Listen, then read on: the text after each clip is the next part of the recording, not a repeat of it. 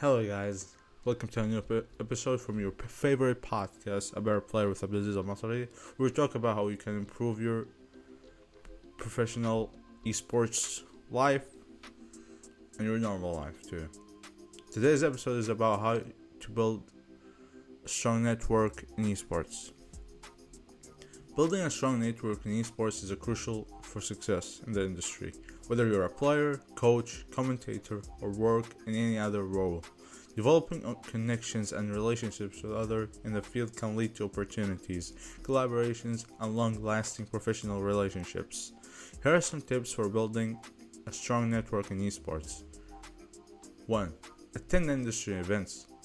Esports events such as tournaments, conventions, and meetups are great opportunities to meet and connect with other professionals in the industry.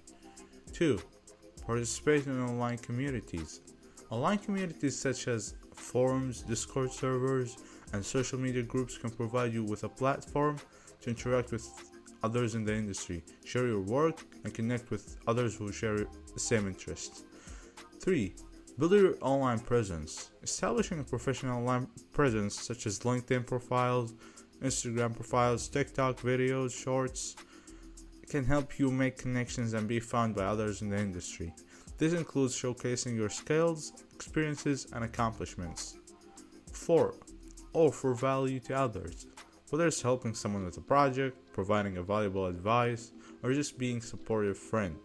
Offering value to others in the industry can help you build strong relationships and establish yourself as a valuable member of the community. 5. Collaborate with others.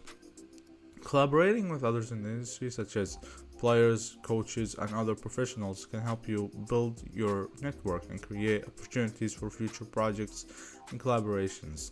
6. And last, maintain your relationships. Building a strong network is not a one-time event, but rather a continuous process. Staying in touch with your network, whether through regular communication events or collaborations, will help you maintain and grow your network over time. In conclusion, building a strong network in esports takes effort and dedication, but the rewards can be significant. By attending events, participating in online tournaments and communities, building an online presence, offering value to others, collaborating with others, and maintaining your relationships, you can establish yourself as a valuable member of the esports community and reap the benefits of a strong network. Thank you for listening to this episode. Hope you have enjoyed it. See you next time. Peace.